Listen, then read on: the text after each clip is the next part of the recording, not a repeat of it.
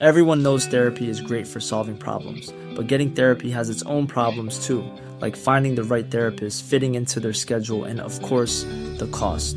Well, BetterHelp can solve those problems. It's totally online and built around your schedule. It's surprisingly affordable too. Connect with a credentialed therapist by phone, video, or online chat, all from the comfort of your home. Visit BetterHelp.com to learn more and save 10% on your first month. That's BetterHelp, H-E-L-P. Ryan Reynolds here from Mint Mobile. With the price of just about everything going up during inflation, we thought we'd bring our prices down. So to help us, we brought in a reverse auctioneer, which is apparently a thing. Mint Mobile Unlimited Premium Wireless. How to get 30, 30, how to get 30, how to get 20, 20, 20, how to get 20, 20, how to get 15, 15, 15, 15, just $15 a month? Sold! Give it a try at mintmobile.com/switch. $45 up front for 3 months plus taxes and fees. Promo rate for new customers for limited time. Unlimited more than 40 gigabytes per month. Slows full terms at mintmobile.com. Even when we're on a budget, we still deserve nice things. Quince is a place to scoop up stunning high-end goods for 50 to 80% less than similar brands. They have buttery soft cashmere sweaters starting at $50, luxurious Italian leather bags, and so much more. Plus, Quince only works with factories that use safe, ethical, and responsible manufacturing. Get the high-end goods you'll love without the high price tag with Quince. Go to quince.com/style for free shipping and 365-day returns. This is an audio-only version of a Then and Now video. To see the full video, search Then and Now on YouTube. Enjoy.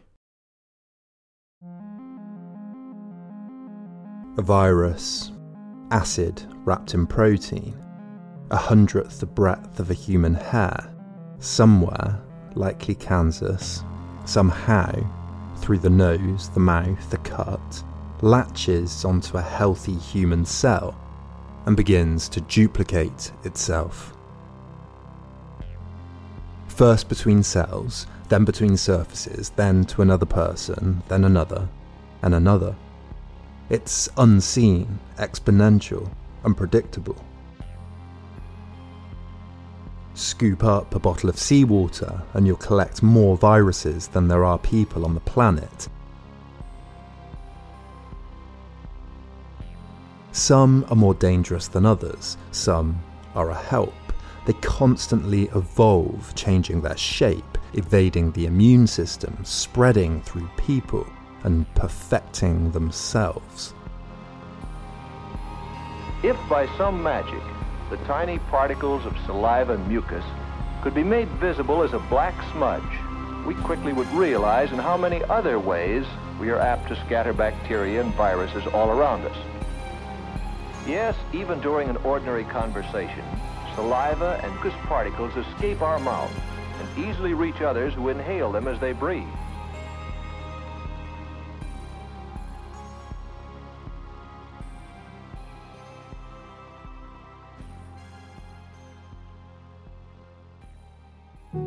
Next to the Nashua River in Loudoun County in Massachusetts, men from all over the country lumber. In 10 weeks, they build 1,400 huts, 2,200 showers, 60 miles of heating pipes, a bakery, a restaurant, a theatre, a post office.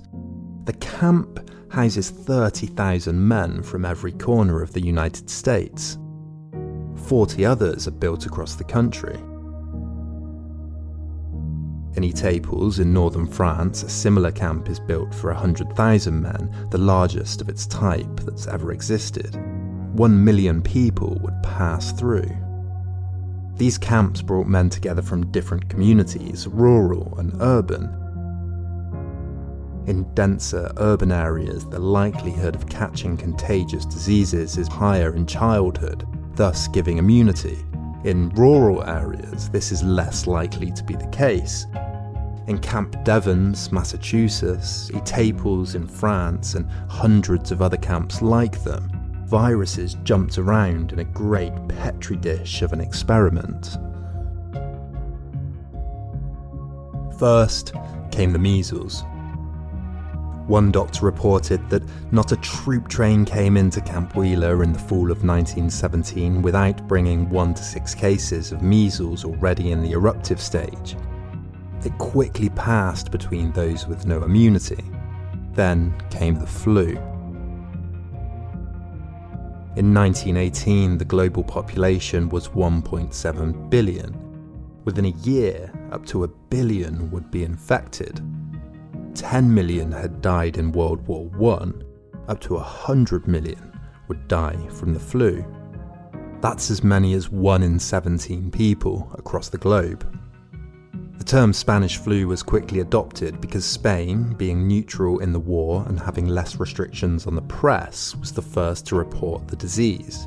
The Times in Britain blindly and erroneously reported that the dry, windy Spanish spring is an unpleasant and unhealthy season at all times. A spell of wet weather or of moist winds would probably check the progress of the epidemic. Some argue that the pandemic even changed the outcome of the war. 80% of all American war casualties were caused by influenza. When Russia withdrew from the war, Germany redirected 1 million men to the Western Front, giving the Germans superiority. They gained 1,000 square miles of French territory and quickly reached the Marne River just 30 miles from Paris. 1 million people fled the capital. But then the flu struck, devastated the German army, and halted its advance. The Allies reorganised and pushed the Germans back, leading to the armistice and the end of the war. Despite the devastation that it caused and the influence it had, the Spanish flu was considered an addendum to World War I and was largely forgotten. Little was written of the pandemic in the novels of the era. Ironically, one of the greatest poets of war remembrance, John McCrae, died not from a bullet, but from the virus. He wrote, "In Flanders fields the poppies blow, between the crosses, row on row, that mark our place, and in the sky the larks still bravely singing fly, scarce heard amid the guns below." The pandemic, unlike the war, would not be commemorated. For Barbara, not for her the carefree hours of happy play, nor the busy hours of work and study. What has happened to her that she lies there so hot and feverish, so weak and dizzy, so miserable with suffering and pain? Like all historic memories, the cerebral impression of a virus can be erased from neurons or laid dormant, the signifiers towards pathogens, the records of which lay idle in dusty books or in half-forgotten subconscious remembrances. Occasionally, they're called upon to answer questions about the past, to give assurances or warnings to the present. What happened? Why? What have we learnt? The story of the Spanish flu has been told. Instead, I want to ask not what happened, not to reconstruct it temporally or thematically, but instead ask what its memory might teach us. What can we draw out and learn that might help us today? Epidemics always call upon memories of the past, but always in new ways, always illuminated and shaped by the problems of the present. A virus strikes. How risky is it? Not too dangerous? Look at historic false alarms. Dangerous? Taken for granted? Ignored? Invoke the Spanish flu. The historian Patrick Zilberman writes that historical comparisons, as in 1918, appear more as a kind of seductive or intimidating trick than as a way of hunting down a useful analogy. So historic comparisons are often presented as choices, a palette of analogies to guide us.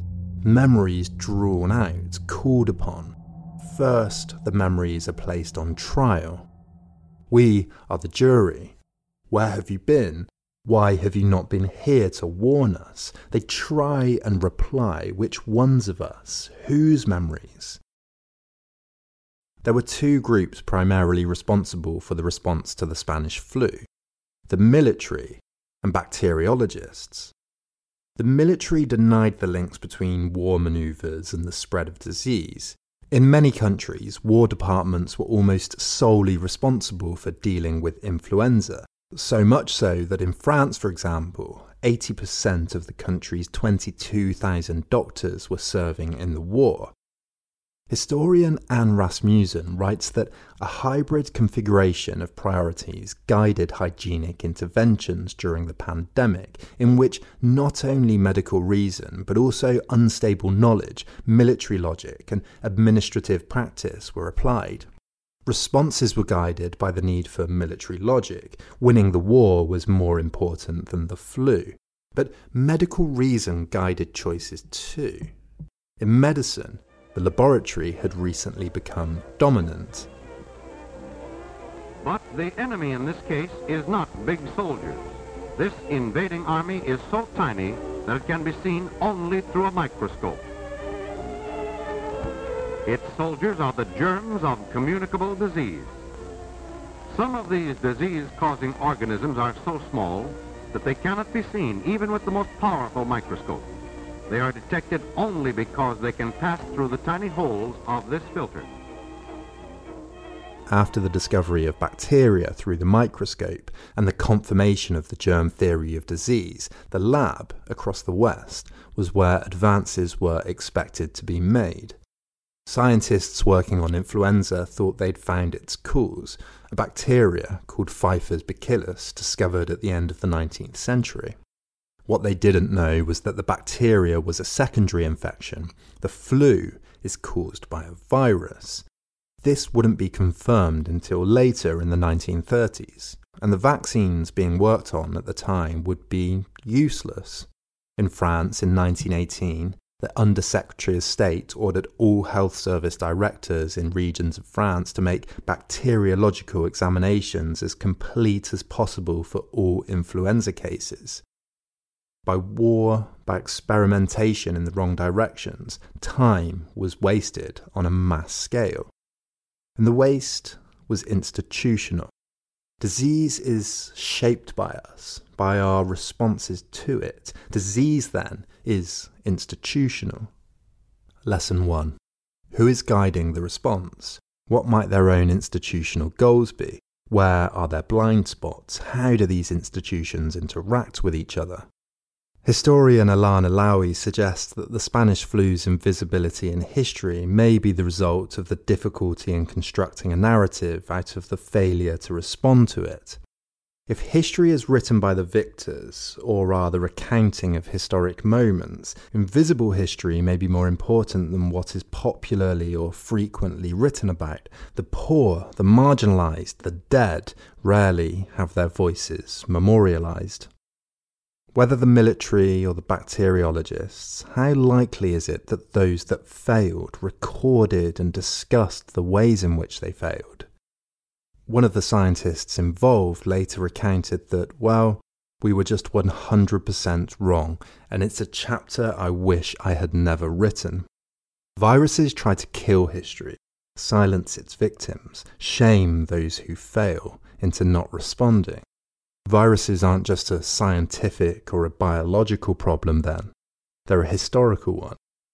As historian Niall Johnson writes, influenza, or any other virus, cannot be studied in a vacuum. They must be considered in their normal environment, as it's the environment that provides the evolutionary pressure and stimulus that drives evolution, the stimulus that provides the need for change and the need for a survival advantage. George Hutchinson wrote in 1965 that evolutionary play must be studied in the ecological theatre. And of course, this theatre is also material.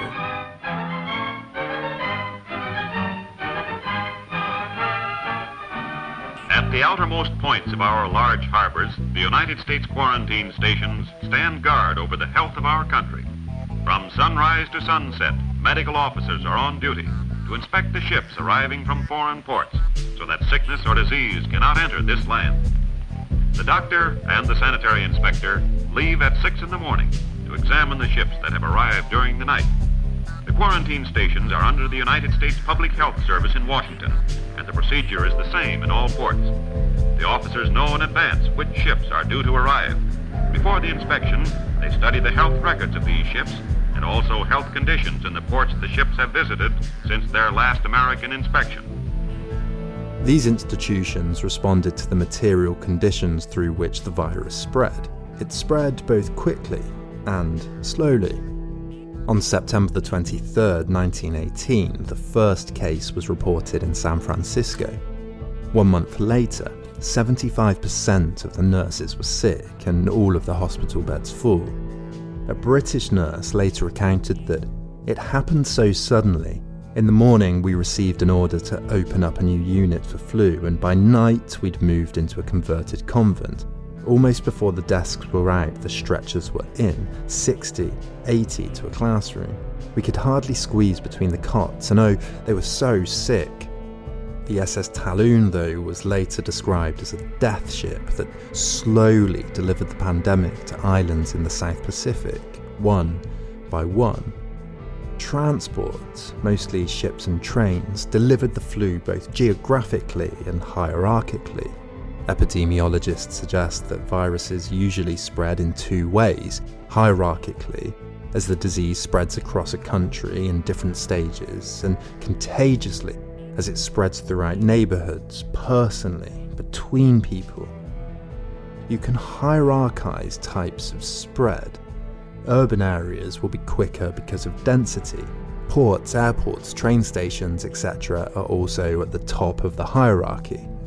In Britain, a doctor wrote that the spread of disease along the lines of railway from London to Southend, Epping, Waltham, Colchester and Cambridge to overcrowding in railway carriages, and while this continues, it's useless to ask people not to attend churches, cinemas and meetings where they do not get half so much crowded together as on the railway.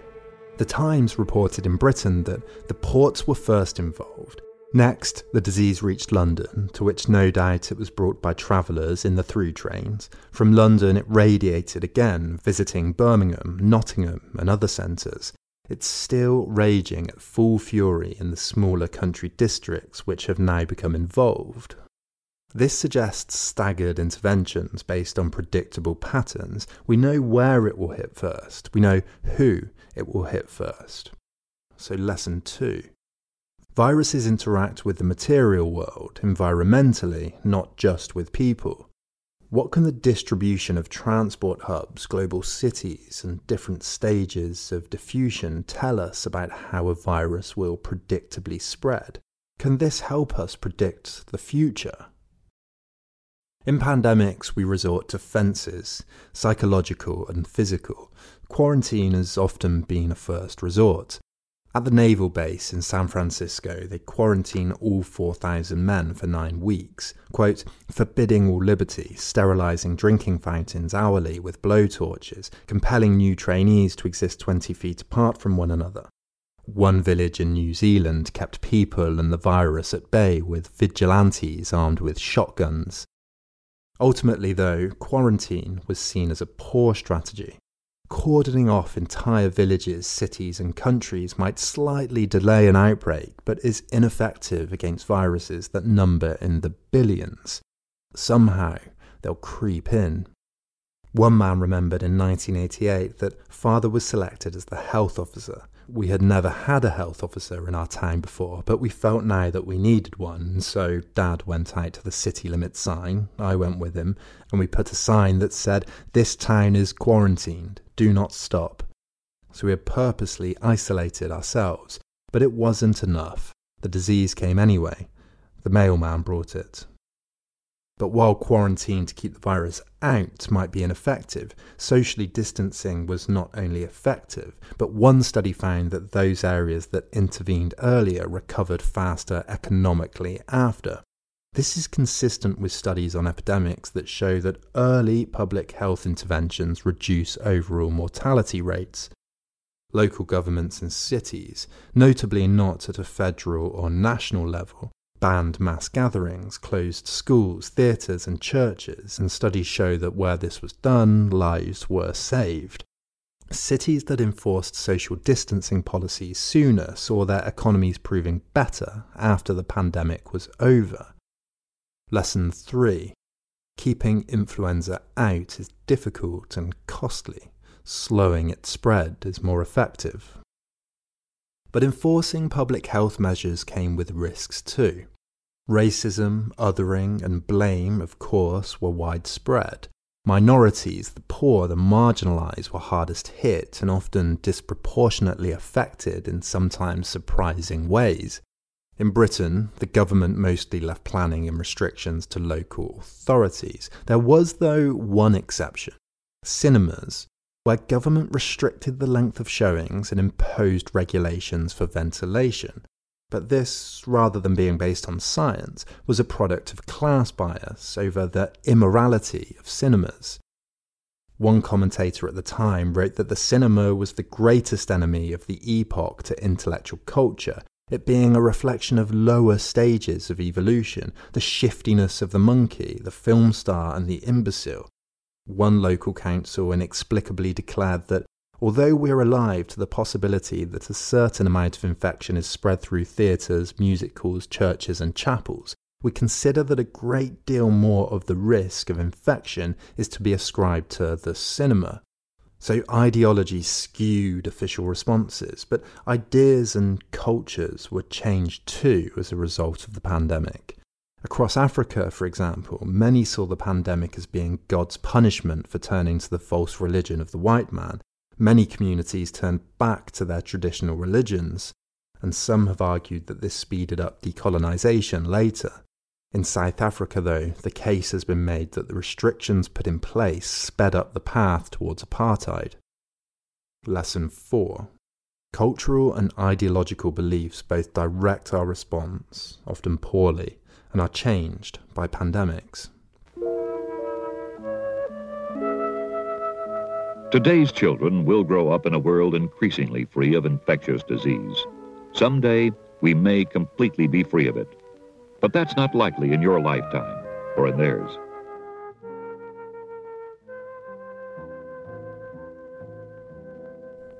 Ultimately, though, there is a theme that runs through memories of the Spanish flu. Failure.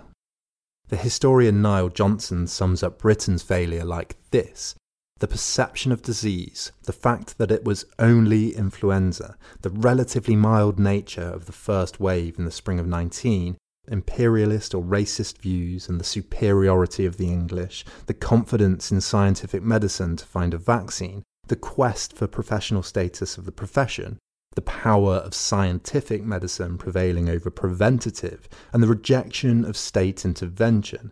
Many of these contributed to a delay in the reaction and recognition of the existence of a problem, particularly when the second wave arrived in the autumn of 1918. A lack of planning, hesitance, a hubris, repressed memory, and cultural arrogance.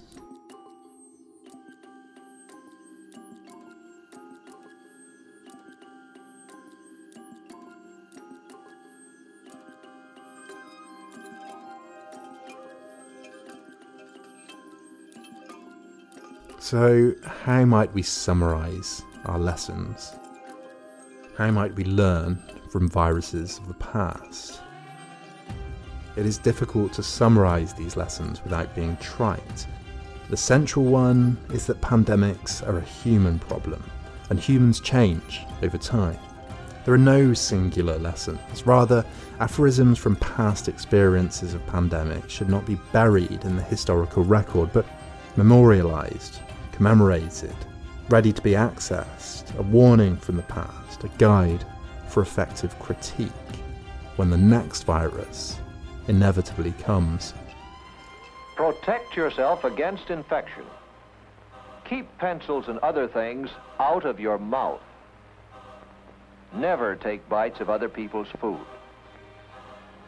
Do not use somebody else's drinking straw or glass. If you like these videos, I need your help, and here's my request. If you think you get the same value from 4 of these videos as you do from just 1 cup of coffee, then please consider pledging just $1 per video. That's $3 to $4 per month to keep this channel going. You can even limit your pledge to $1 a month, and if you pledge $5, I'll add your name to the credits. To those that already support Then and Now, thank you so much. This channel just wouldn't exist without you. You can also hit like, share, follow me on Twitter and Facebook, etc. All of these things really contribute to helping Then and Now grow. Thanks for watching, and see you next week.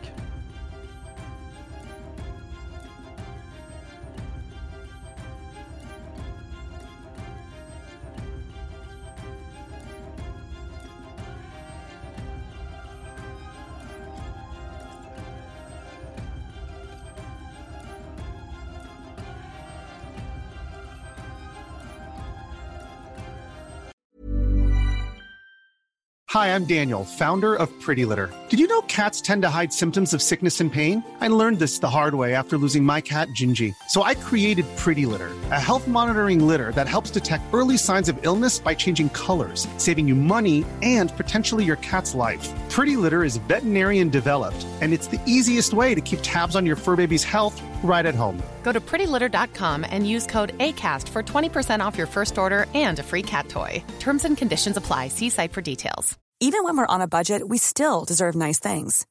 Quince is a place to scoop up stunning high-end goods for 50 to 80% less than similar brands. They have buttery soft cashmere sweaters starting at $50, luxurious Italian leather bags, and so much more.